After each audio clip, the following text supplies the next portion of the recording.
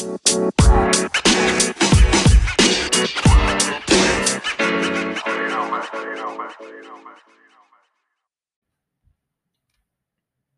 podcast episode is sponsored by Statera.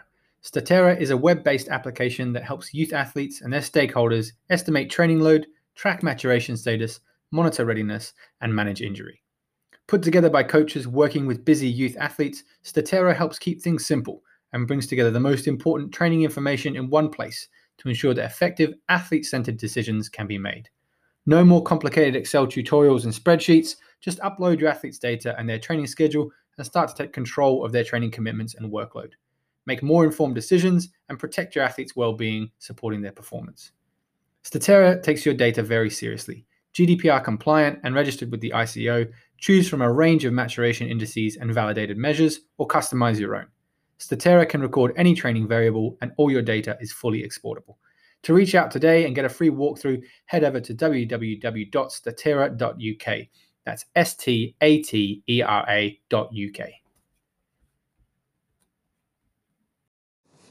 Welcome to the LTAD Network podcast. I'm your host, Rob Anderson, and today I'm speaking with Nick Ward. Coaching is Nick's calling. Almost 35 years on from starting as a coach, Nick is still active in helping people achieve their goals and improve their lifestyle, whether for the outdoors, on the sports field, or the Olympic podium. As the Altis Programs Director, Nick builds education and training resources that share experiences and extend processes. Altis is an elite training environment for athletes and a global leader in the provision of education for sport performance. The complexity of managing both the performance and health of athletes is at the heart of the Altis approach. Just a quick note to say that you'll notice the first 5 seconds or so of this interview is cut out. That's because Nick was so keen to get going that he beat me to the start button and I didn't quite manage to hit record in time. But it doesn't take anything away from the interview, and hopefully you enjoy this info. Was one of the original players in the team called Saxton Rovers, and got into playing football and running and biking, and my eldest brother was a good football player, so was my other brother, and it was just one of those things that you did. We had a back street where all the kids, we just were active every single day. The brick sheds with the chalk marks or the table legs became the cricket stumps. And, the chalk was where we draw out the Wimbledon tennis courts and we play Kirby. There's a little green where we had that, council sign, no ball games allowed, which was always ignored because there was also a couple of grumpy people. The ball would go in their garden. But, from the age of 4 to like 14, my back street was just amazing for, kids getting together, going out to play, playing the kids down the other end of the streets, challenging, the 3 streets across to go over to Overmead and play football. And it would last 4 hours, typically throw the jerseys down and off you'd go. And I started playing for Abingdon Boys, and I turned into a goalkeeper because I was pretty useless on my feet, and I didn't mind throwing myself at people's feet and hurling my body around. And interestingly, at the age of 9, I dislocated my thumb playing goalkeeper, and that was my first experience of an injury. And from there, high school, Larkmead School, cross country, track and field, rugby. It was in those days where a lot of time was dedicated to physical education. I mean, I can even remember nursery school, primary school, obstacle courses, doing chin-ups, agility drills, all this sort of stuff that we just did because it's a key part of curriculum. And then in those mid-teen years came the teacher strikes, and no sport, everything just got cut.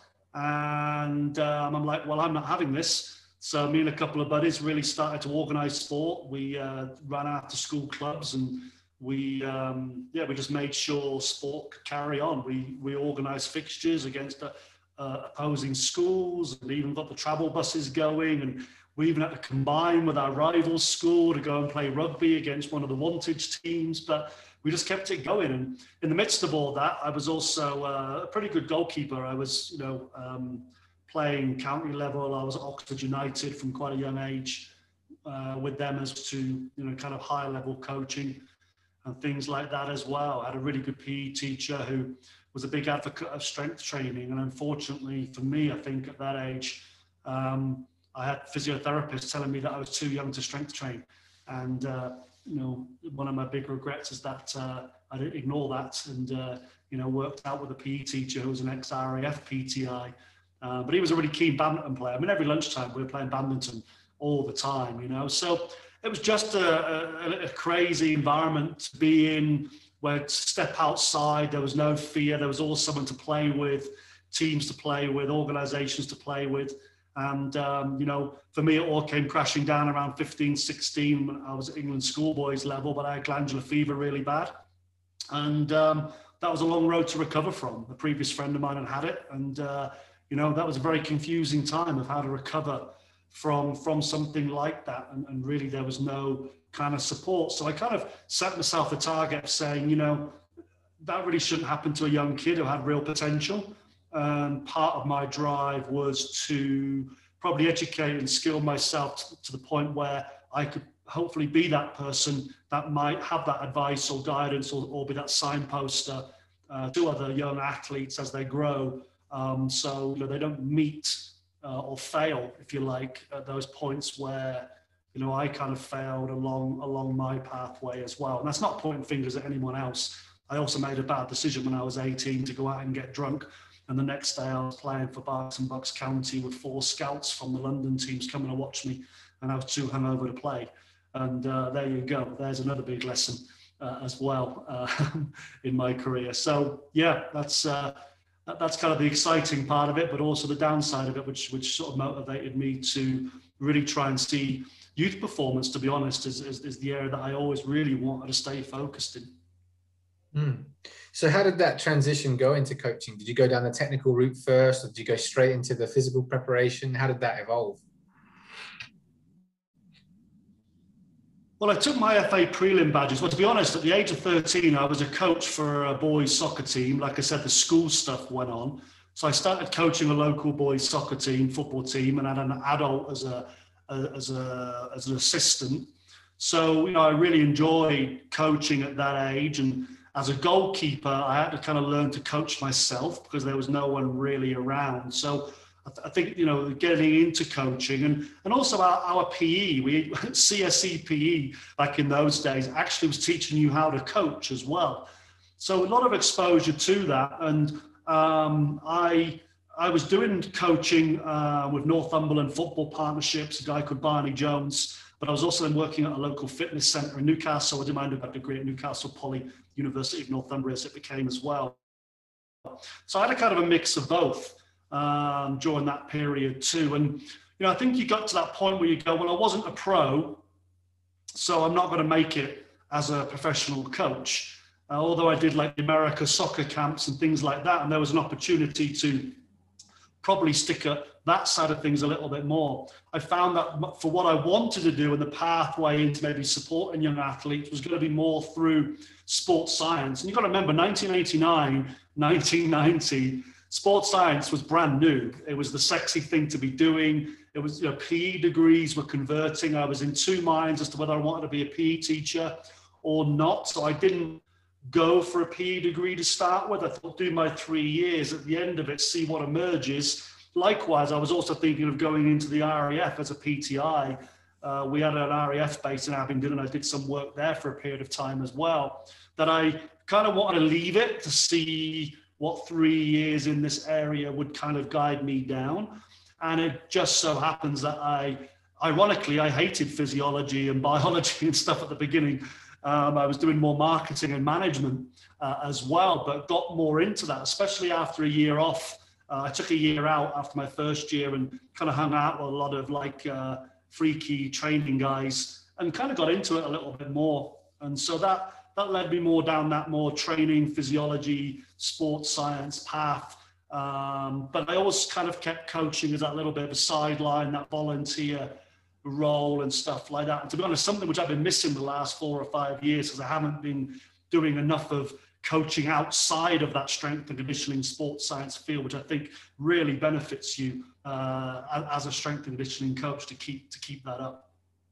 And as I was kind of doing some research for this interview, I was going through your LinkedIn page, And the amount of experiences that just kept loading. Here's another 5, and here's another 5, and here's another 5. So you've had, an incredible career of different clubs and organizations and even countries in terms of how your coaching career has unfolded. So talk us through some of those kind of highlights. And I know there's obviously some key kind of organizations both in the States and in the UK. So talk us through how that kind of started to I guess, travel out for you as you progressed coaching wise. Yeah, keeping a job is a skill as well, I think. Some were my choice to move on. Others were not my choice to move on. And, you've got, if I just take a big macro view on this, there's different landscapes you look at. There's the funded roles, there's the professional roles, there's the educational roles, and then you've got, you in your own private kind of industry roles as well. And I've been in all of those and experienced all of those. And, they all have their kind of pros and cons. And,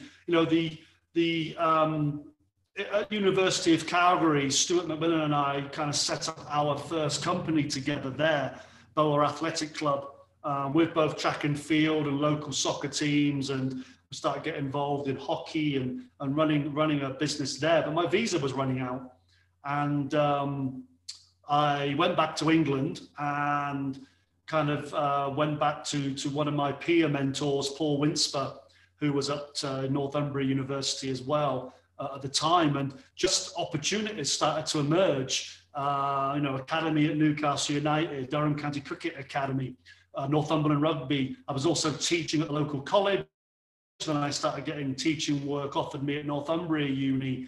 And so as kind of time went on, I let that kind of visa just run out. So Stu was then doing his thing in Calgary and setting stuff up there. And I, found myself kind of like, okay, I'm staying in the UK now, and I'm building off the back of these kind of smaller contracts, that were kind of happening. And it was a kind of a unique time in the UK scene where strength and conditioning was only just starting to kind of get noticed. And, you had a pocket of people up in Scotland. I think you had I think at the time you might have had Margot Wells, you had the Stones around, with Gill and those guys. I didn't know those at the time, but that pocket was emerging up there. You had a pocket around Loughborough with the likes of Mark Simpson, Dean Riddle. Dean Riddle was around the country. One guy's name just goes out of my head.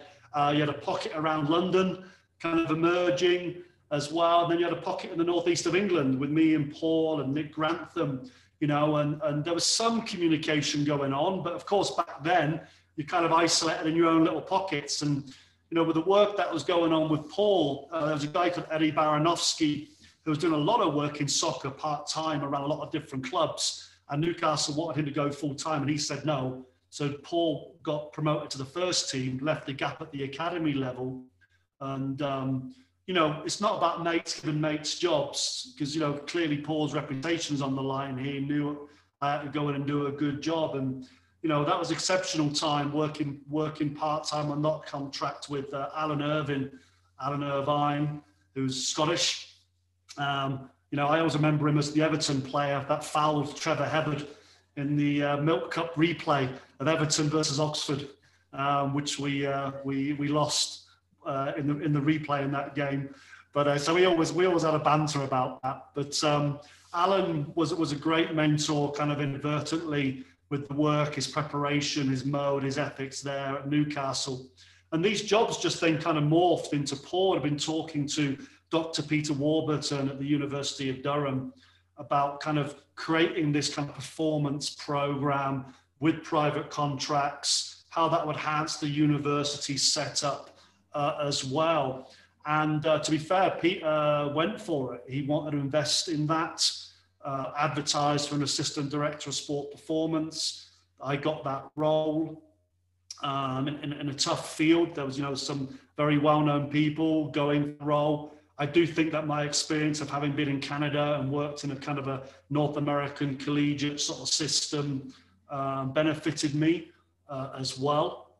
And so the University of Durham then was another, absolute playground of learning of stimulus, of opportunity for the next 4.5 years. With Newcastle, with Hartlepool United, with Durham County Cricket Club first team, and a bundle of other local clubs, university teams, and probably outside of Loughborough, it probably was the first organised university-based performance program, I think, going on at the time, and actually different to Loughborough. It was one that was everyone worked with the same teams rather than everything being parcelled off, maybe. So I had staff, I had to develop staff, I had to put in professional development. There was a business model in that as well. I had to get revenue neutral within 2 years. So that was key as well.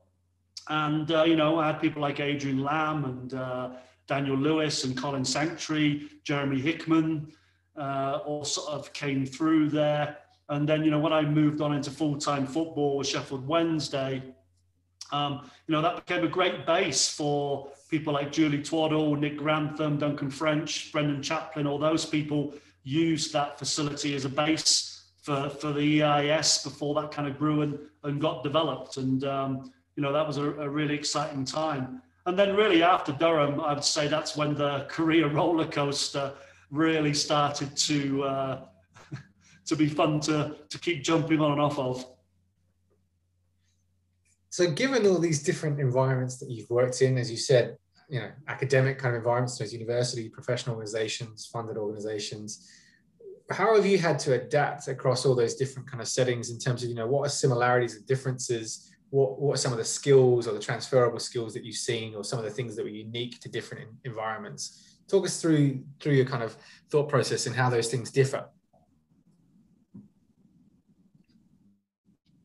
Well, I think a large amount of Dunning-Kruger, I think, as well. A lot of confidence and not necessarily competence, and a lot of very, very rapid and fast learning going into these environments. And, I'll talk with a reflective mindset rather than necessarily the mindset I went into these roles with. And, there was a really good book by a guy called Michael Watkins called The First 90 Days. And it really got me to sort of look at the landscape that I'm going into, a big macro view of, what is this situation I'm going into? Is it a startup? Is it a reconstruction project? Is it a realignment program, or is it steady as she goes type sort of program? And there's a little bit of groundwork that you need to do before you go into any of these programs. And sometimes, of course, I'm going in just as the strength and conditioning coach. Sometimes I'm going in as a program leader or director or national lead or whatever you want to call it. But I don't think it matters what level you're going in at. Go in with that broader mind of what do I kind of need to know? What are the kind of quick wins that I can look for in any of these situations? Point one.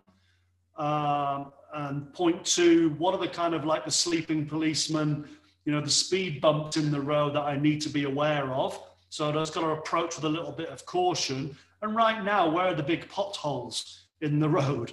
I don't want to be dunking my nose into those and not making any progress. So there were three things that I'd always kind of try and stand back and take a look at, And some examples of that, and this might sound really simplistic, but you won't believe how many teams and squads and organizations don't even have their warm-ups organized. And spending time just doing some deliberate, structured warm-ups were not too much of a threat to the medical or PT team, were not too way out wild that the players themselves wouldn't accept them. In fact, they liked something that they got there and they go, oh, this is looking a bit organized, a little bit set up. It wasn't just, oh, hey, lads, go for a 10-minute jog, get your stretches done, then come back when you're ready. So that's an example of some quick wins. Other quick wins are understanding the people that are there. Who are the key players in the team, both in the playing team, the coaching staff, the medical staff. And sometimes, and this can get difficult, putting in that extra time just to get to know people. And when you're running 4 or 5 contracts and you're chasing your tail, jumping in a car, going off to different locations, it can be difficult, right, to find that little bit of extra time. But that's something which I think is really key. And I wasn't always good at that. I'd probably say I was 50-50. I was always running off to the next thing rather than building in that little bit of time just to invest in getting to know your people a little bit better. So if you can up your percentage of time or expand your capacity to do that a little bit better, that becomes really, really important. So regardless of kind of the arena I've gone into, they're the kind of hopefully practical steps that I've learnt that I would take with me in whatever organization or job situation, you know, I would go into now. They're my main learnings, I would say. There's some real gold in that. I think, you know, having been through a few transitions myself in different environments, I would agree that every one of those are really useful strategies and kind of things to keep at the front of your mind when you're changing environments. So given some of the coaches that you've worked with, and there's some of the coaches that you developed and mentioned even in the last 5 to 10 minutes, what do you think makes an excellent youth or LTAD coach or practitioner, given what you've seen over the years?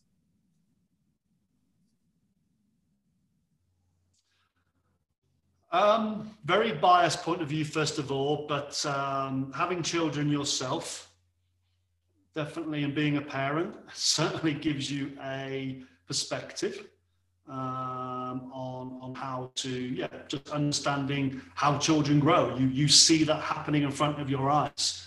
So not that I want all the young coaches to go out there and adopt and go and get children, but that definitely I think can strengthen you as well. Spend time with people that work with children all the time. You know, working with the young groups with Barney Jones in coaching soccer, having coached young teams, but also go speak to PE teachers, go speak to school teachers, go to speak to people in pediatric parts of hospitals, which I did.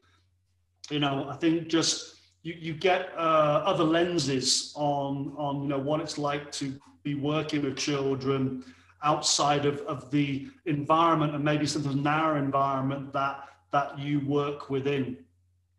Recognize that parents are very, very well-meaning, but sometimes can be the fly in the ointment or the log jam to progression, and therefore invite parents into the process, and then find a way to work them out of the process, but have them engage at key anchor points and key times of the process. I think it is necessary to understand more about growth and development. You know, however, the absolute influence of that over youth training programs really depends on your youth philosophy. Is it about developing skills, coordination, enjoyment, and setting them up for a career in sport and or life? Or is it purely about performance? And there's definitely a way that I sway on that as well. Because if you're going to focus purely on performance, you know, then I'm not sure how well training methodologies sort of conjive really well with growth and development. And what I mean by that is that, you know, I would get very frustrated eventually with national governing bodies that were so obsessed with under 14 test results. And, you know, when I was thinking of going more into research, PhD research, because my interest was in youth, I kept getting told that it's pointless doing training studies on youth athletes because growth and development will always override any training gains. Now, whether that's right or wrong, because I didn't pursue that, but I'm sure we all have experiences of, you know, the one kid who gets very strong at the age of 14, 15, and then the kid that wasn't strong between 15 and 17 puts on 200 pounds, grows 6 inches, and just is smashing it in the weight room, if that's your way of evaluating it. And undoubtedly growth and development has a huge part to play that can override, not override the gains that another athlete may have had, but people just jump ahead because of that with no training. Their physical capacity just grows, And, the kid who was the fastest rugby player, and he goes from having size 6 feet, this is a true story, and now he can't run anymore. And his dad's like, oh, he's not going to make England or whatever, they're the things that you've got to be aware of. And so for me, I want to take much more of a skills, a coordination and enjoyment, a habits, a characteristic kind of to this, just important to them in their sport development career. We have to reel our neck in a little bit and think that a young athlete doing 4 or 5 S&C sessions a week is just as important as them doing 4 or 5 sport sessions a week. It just isn't. If they're going to be great at their sport, they need to practice their sport and a variety of sports, we might argue. And sometimes we're not very good at recognizing the gains and benefits that comes from that. Now, I coached a young athlete. She's a heptathlete now on the international scene. She would come to me at Derbyshire Institute of Sport, Rob, 1 day a week. And 1 day a week was enough to see her progress in all her strength and conditioning, athletic motor skills. It was enough because her coach, Dave, was also probably doing circuits and movement work in the track. Plus, she was a multi-eventer. So at least what I did helped set her up with the skills for when maybe loading those competencies became more important to her to progress as a senior athlete as well. So I hope there was some train of thought in what I kind of went through there, and I can see you probably chomping at the bit to pick up on a couple of items that I mentioned there as well. Yeah, no, I think I mean that's a totally cohesive train of thought, I think, and I completely agree with you around the performance versus kind of skills and coordination approach. I'm totally on board with you with that one, and I think that leads quite nicely into kind of the next piece, because if we are taking that holistic approach, one of the things that is really important is some of those habits and things that happen away from the training session, away from the training room. So I wanted to dig into a bit of the concept that James kind of pointed me towards during your time with England Golf, which is around those behavioral milestones. So you can dig into that as a little bit in terms of what were some of those milestones that you looked for and how did you go about encouraging them?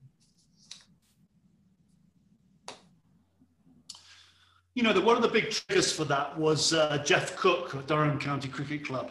He was a director of the academy. And, he literally said one day, Nick, if we can't make these kids into great cricketers, let's make sure they leave here as great people. You get those one sentences off these kind of mentor coaches at times in your career that just goes, wow, And that's a time when my head's up my backside about sports science, about testing, and and not necessarily looking at everything else that goes into the role, right? I was probably super focused on the right stuff, but too super focused on it, and that was a big kind of paradigm shift for me, and it made me realize that some of these kids, if they don't become great cricketers or soccer players, or rugby players or football players or whatever sport, track and field athletes, they could become the next generation of coaches. So I felt then, as much as our field gets maybe undermined or misunderstood, I felt it was also then my role to have a kind of a pedagogical approach into this that helped them understand, helped them become better students of their own sport and all the factors that play into that. And I guess I was heavily biased in early days of the organization called BASES, British Association of Sport and Exercise Sciences, when they used to have the interdisciplinary group. We all kind of were generalists. Me and Clive Brewer would have these conversations a lot of how we would love that to come back. But in some respects, if strength and conditioning coaches can get their head out of the weight room, we are the generalists, right? We do apply principles of coaching from a number of different areas that we draw in, and we can influence, what kids are eating, how's their recovery, how's their overall training being planned, who's managing this with them, with their parents and their other coaches, looking at their overall week, looking at workload, because a lot of these questions that we measure and we demand of ourselves to measure in our narrow little world of strength and conditioning means nothing if we're not evaluating it within the big picture and big circle. So we can influence that because they're the things we're thinking.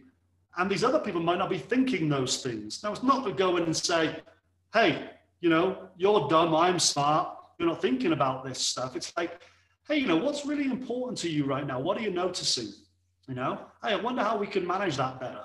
And so it's finding that problem at any level of the sport development spectrum that the player, the coach, the parents are having, and then trying to get all those people involved in how do we manage that problem a little bit better with that as well. So, with that in mind, I mean, like I say, Jeff Cook really kind of set me on that path of looking at things in a broader picture. And, I would actually go way back to my work with Newcastle United, and be fair, even to Nick Grantham when he was working with netball very early on in the early 2000s. They had already started to do this. They've been breaking down movement skills and different capacities. And then I just started to extend that on to recovery, to nutrition. And rather than focusing on the ability, it was kind of a skill will matrix kind of concept. But how much do I need to direct this input versus how much do we empower them? Bit of self-determination evident in this approach as well. And I was very lucky in my master's degree to come across the trans-theoretical model back in the mid-90s in its very early beginnings, which now people might know as the stages of change approach. And it's so heavily used in psychology, in motivational interviewing, in counseling, that it's really it's become very popular again. And Anthony Turner will tell you about when I gave the presentation at the first ever student conference. Most people were scratching their heads after my presentation. They're going, what has this guy just talked about? Because I was talking about this stuff at that first conference, how important it is to build a wider curriculum, a non-linear approach to this, whereby it's not that all my milestones are layered directly upon each other. It's recognizing, are they able to identify, list, describe stuff? Then are they able to explain and maybe make some decisions on what they can do? Finally, are they able to kind of construct and really synthesize their need? And it's that progressive pathway that I was sort of trying to put together that allows the people involved in this to have good discussions, So I evolved that with Newcastle United Academy. I evolved that with Durham. I evolved that with Hartlepool. And really the England Golf one then kind of almost come at the apex of a number of years of really thinking this through and putting this together for a sport like England Golf. And look, here's a bit of marketing, witchcraftery, psychology stuff here, right? A lot of golfers don't play golf to be fit, right? We come in, we're the demon, right? They're not there to run and lift weights. But if you put over an approach where we're talking about this holistic approach at how well you can recover so you can go and hit more balls, how well you might ensure your nutrition is sufficient so you can get around, 18 holes twice in a day in tournament play. They're softer roads in to then build to the other areas. So I also found that in the train well, eat well, restore well approach, that it gave that young player a hook for me now to connect with them on, rather than being, the big bad sergeant major that's going to make you run, jump and sweat a little bit, That's England Golf, the way they'd changed, the coaches that were involved and everything as well. There was a complete, again, this is timing and landscape like I spoke about earlier. The timing was right for this. You know, I can go back 10 years earlier when I was working with British water polo. We started having this kind of discussion around all this stuff, and they literally threw me out of the room because at an organizational level, they weren't ready for these discussions, right?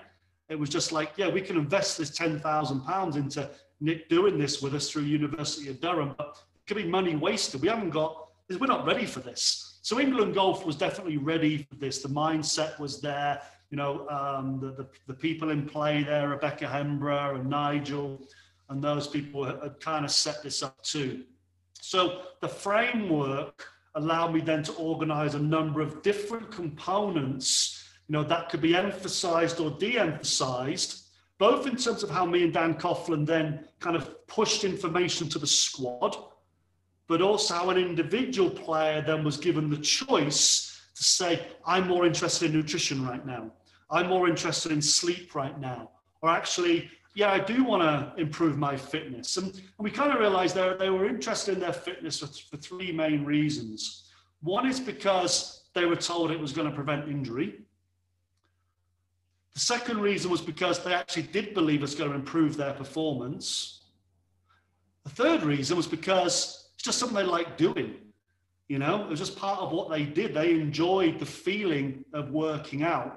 So when you are able to kind of go through your performance profiling approach, and I still love Butler's performance profiling matrix and model, and you know, I don't think enough people utilize that well enough. That allowed you then to come up with, you know, their vision of their future self, the things that they feel were important.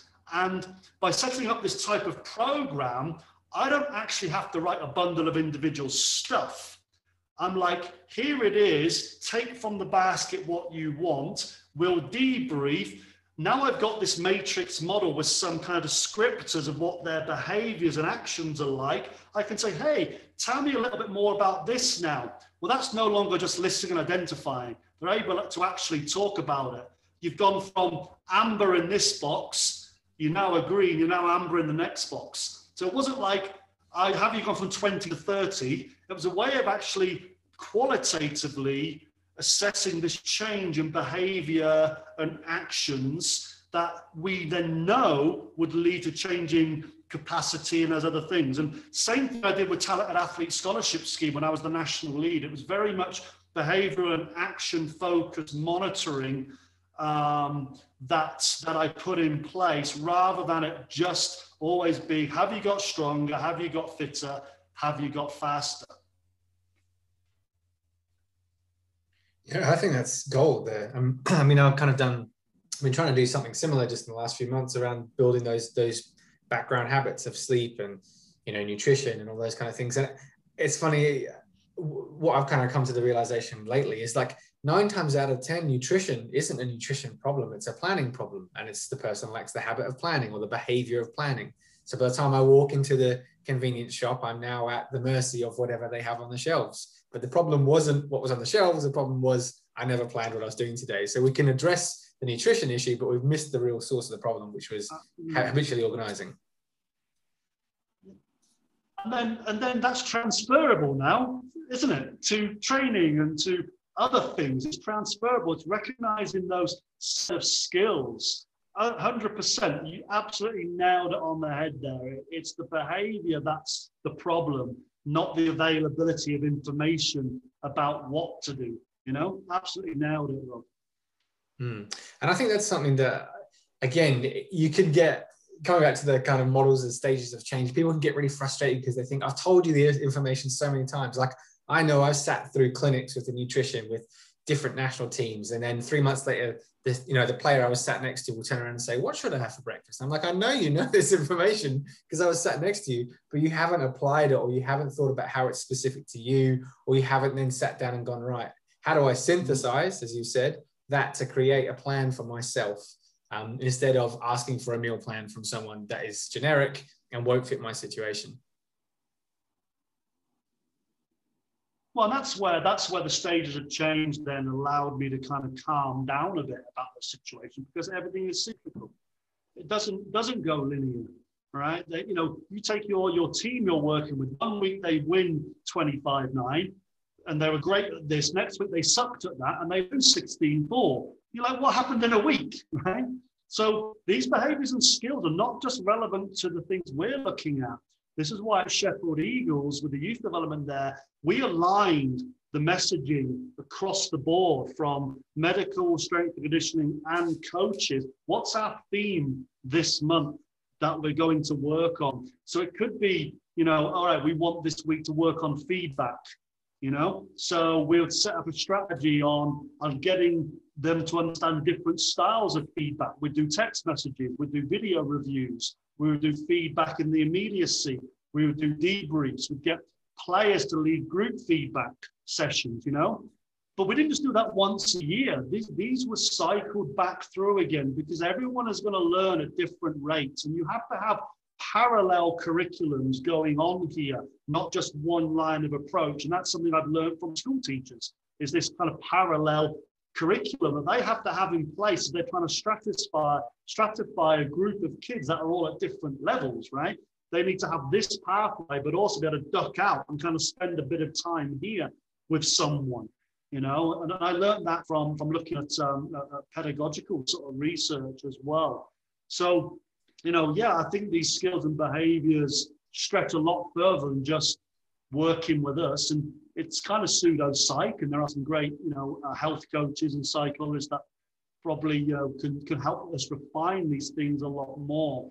But the nice thing about it, Rob, was that while it was my responsibility to help develop, support, and grow this type of program, I wasn't accountable for it. The player is accountable for their own progress, their own life, how they go about things. And I felt this allowed them to have the accountability. They were captaining their own ship. I was just helping to navigate. And then I could obviously have other coaches in the team that I'm working with navigate some of that as well.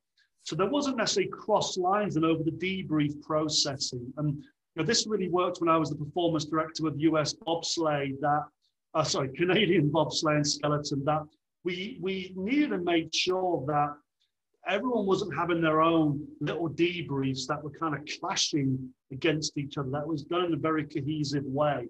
So this same kind of behavior action model I put in place with the national bobsleigh and skeleton teams with Canada.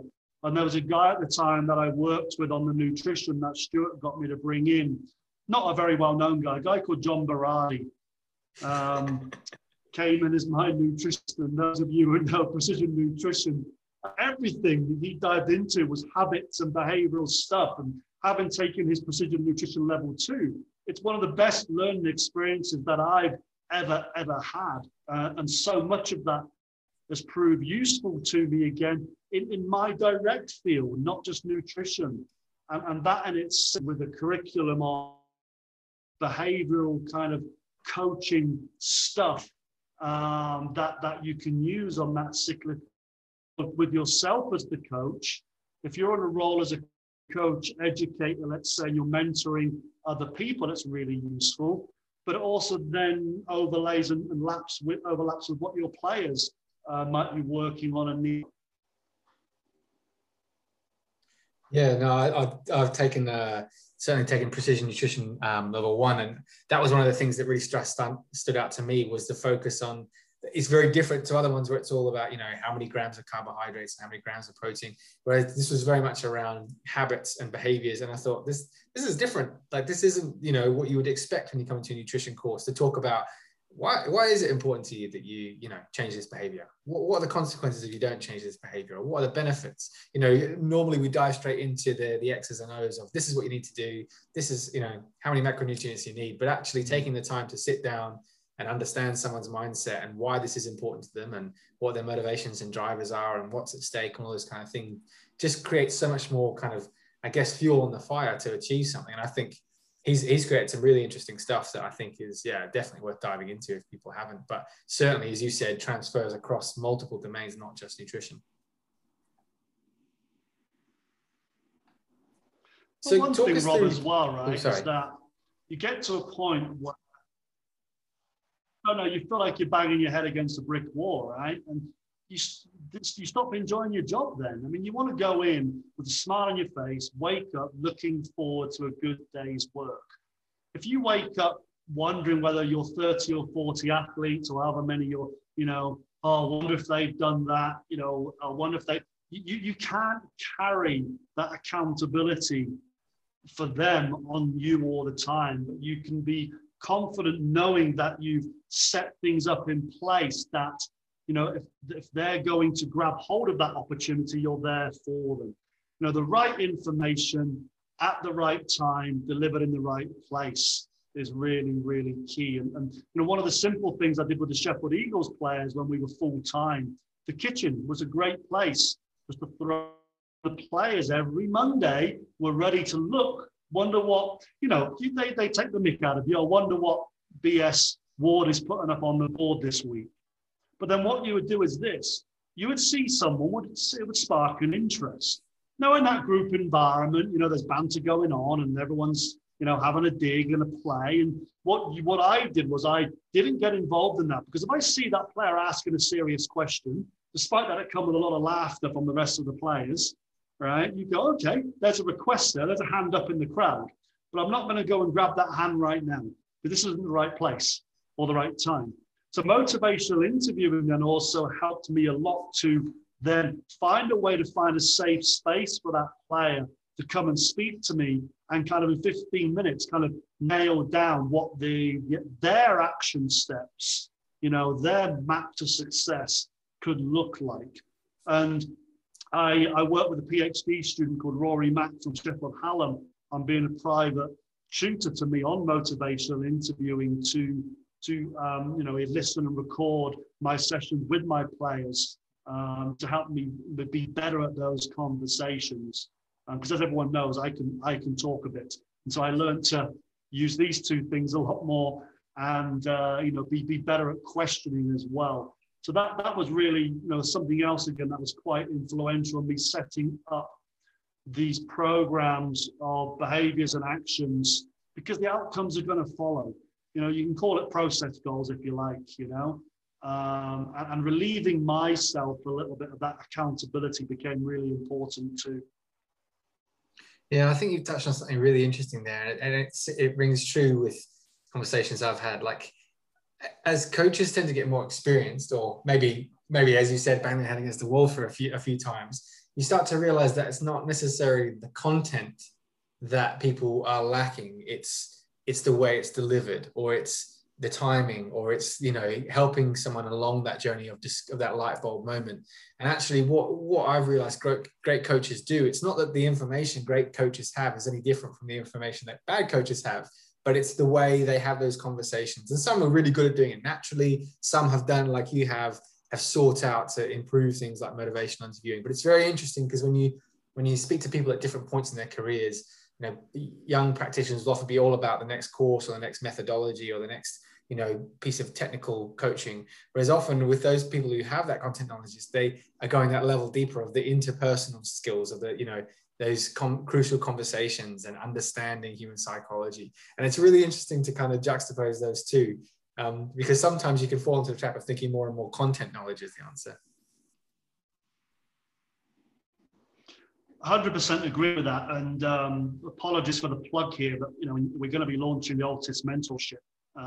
Actually, we're in that launch phase kind of now in a 9-month program with Dan Path as the lead mentor. And for me, it's a really exciting program to be able to put together. And we're recognizing that there's that group of coaches, like you say, maybe 3 to 5 years in, where the content has been enough. What they've learned academically has been enough. The courses have enabled them to have more good content. But that comes to that point where you realize this isn't solving my problems. Again, I'm not enjoying my job. It's like the problems that are now being posed to me, my courses don't teach me this, because like you said, it's about content, what the measure, what's the next best exercise, And I think that's why mentorship becomes super, super important, is to have those people that you can duck out of that fast flow and maybe just anchor yourself for a while on something you need to grow and develop on, whether it be a problem first approach or you performance profile yourself as a coach and go, these are the areas I really suck at, and aren't helping me grow and kind of either secure how you feel in your job right now or advance you to that next level. And that's why, you know, I really feel that finding the right mentor and finding an approach to mentorship is something once you find yourself at that point becomes quite crucial if this is a career that you want to stay in. No, absolutely. I think that's bang on. That's led very nicely into my next question. Was talk us through what's your role at Altis look like? What's a day in the life of Nick Ward? Well, that has changed immeasurably, as it has for a lot of people over the last 12 months. Initially, I was brought to South Lake Tahoe to head up and direct a program in conjunction with Barton Health Memorial Hospital, who were building a $10 million new integrated facility. So orthopedics, rehab, performance and wellness. And it was partly the brainchild of the benefactor, but also one of the top surgeons here, Dr. Terence Orr, who used to work with Stedman, about having a Mayo style, across the whole continuum type program. And they'd actually gone out, the people from Barton had gone out to Altis a few years before I even started the role, and really liked the performance therapy approach, philosophy, the integration. It wasn't silo, the medicine and the training, everyone talking to each other, everyone overlapping, and a bold move by them to say in a heavily medicalized, insurance-based system, that's what they wanted here. So that's what I came on board to launch and deliver. So, it changed as I went from a very small warehouse type facility to a bigger facility. But it would vary between, 5 a.m. starts, running, some kind of performance-based classes that would have a particular theme to build skills as well as capacity in people, to then more smaller group, semi-private type sessions. Here, I have to be honest, I had to shift my mindset because this was mainly a general pop program, and it was fantastic. If you live in South Lake Tahoe with mountains, with bike trails, with ski hills and stuff like that, most people that are coming through the rehab pathway, they've had a pretty catastrophic injury. Talk about all these other behavioral things we spoke about. You're working with people that have been exposed and experienced some pretty low times. So that was normally in my sport, I'd get someone like stage 3. I'm with someone before they've even had an operation, and working through that as a team was amazing for my growth and development as well. As we kind of developed, then I started getting links of US ski and snowboard. And Matt Jordan up in Calgary, one of his skiers was the girlfriend of one of the US skiers. So I got to train with those two, and I still train them now. So that was post ACL stuff. So I was learning a crap load of stuff about that immediate ACL or Matt Jordan's work and what US ski and snowboard's return to snow process is amazing. If you ever get a chance to chat to Callan Butterfield on that whole thing they put together, and Gillian, their physio, highly recommend you have a chat with them about everything they've done to kind of nail that process down and how integrated it is. It's fantastic. So, then there was local soccer teams. We started to build that in as well. And again, that behavioral approach and was very, very key to all that. So that was rocking and rolling. We had, over 300, 400 clients at different times. We could have over 500 because we'd have the local ski hills send their employees in, and we had a program around that as well.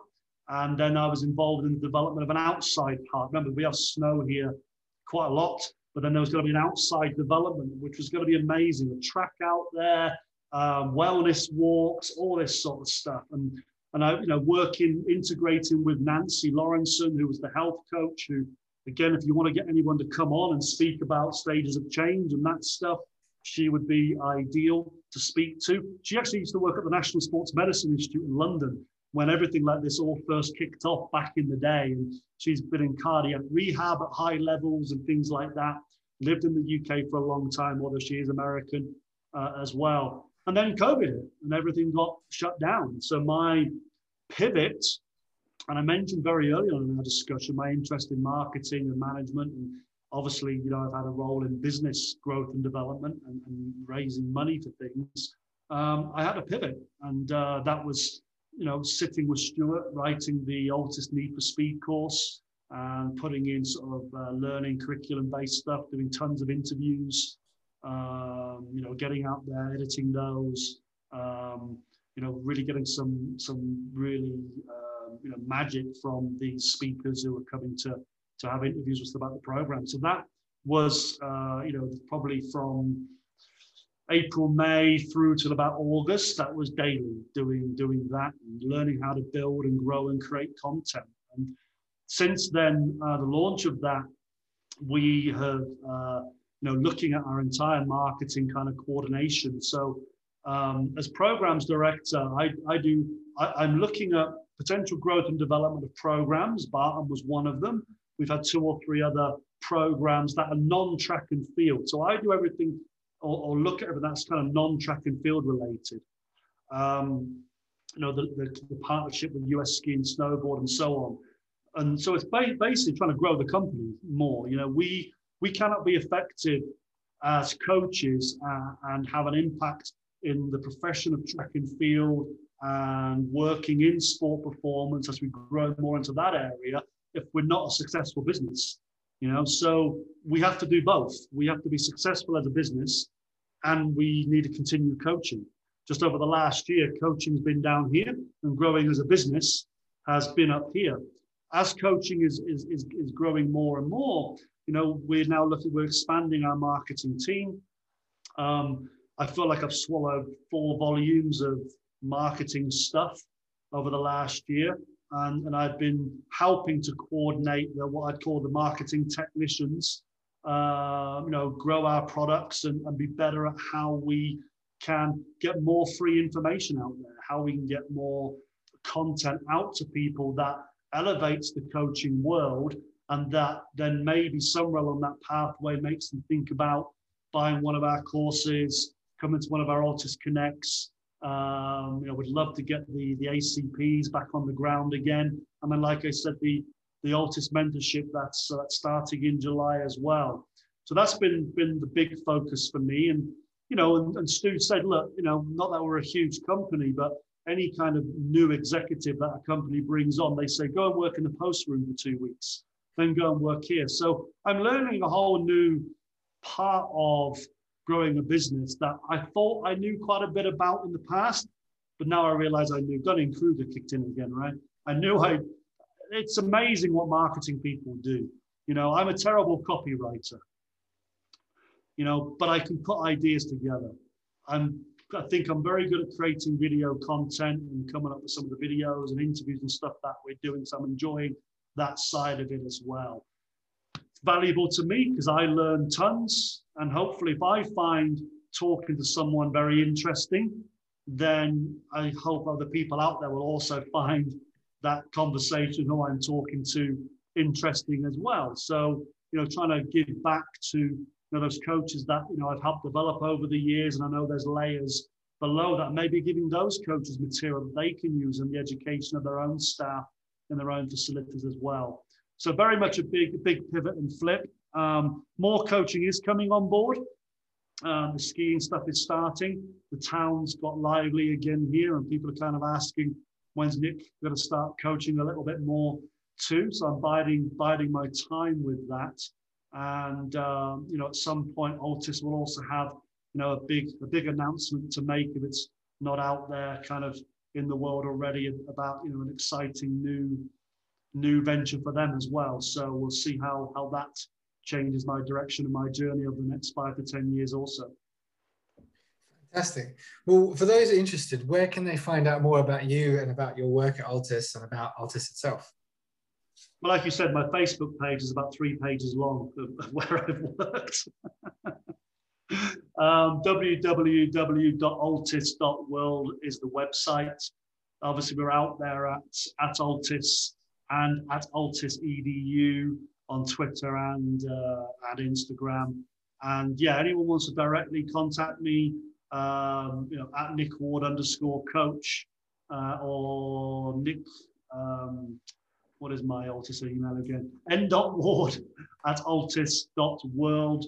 Just reach out. Happy to have conversations, and anything you think you can put me on the straight and narrow about or have a discussion about is great. I'm all about speed development still in team sports and how we can impact younger athletes, and how we can get people playing faster and be healthier and safer in doing that as well. So that's still my major focus. But yeah, thanks Rob for having me today, and it's been a good conversation. Appreciate it.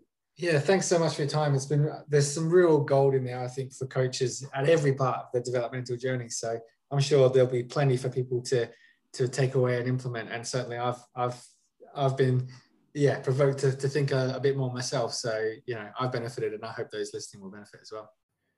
If you enjoyed this episode, there's a number of simple things you can do to help support the podcast. First, hit subscribe on your chosen podcast player so you're kept up to date with the latest episode releases. Second, you can leave us a review to help us reach more coaches and parents like yourself. Third, you can send this episode on to a coach or friend to help spread the word. And then fourth, you can find us on social media.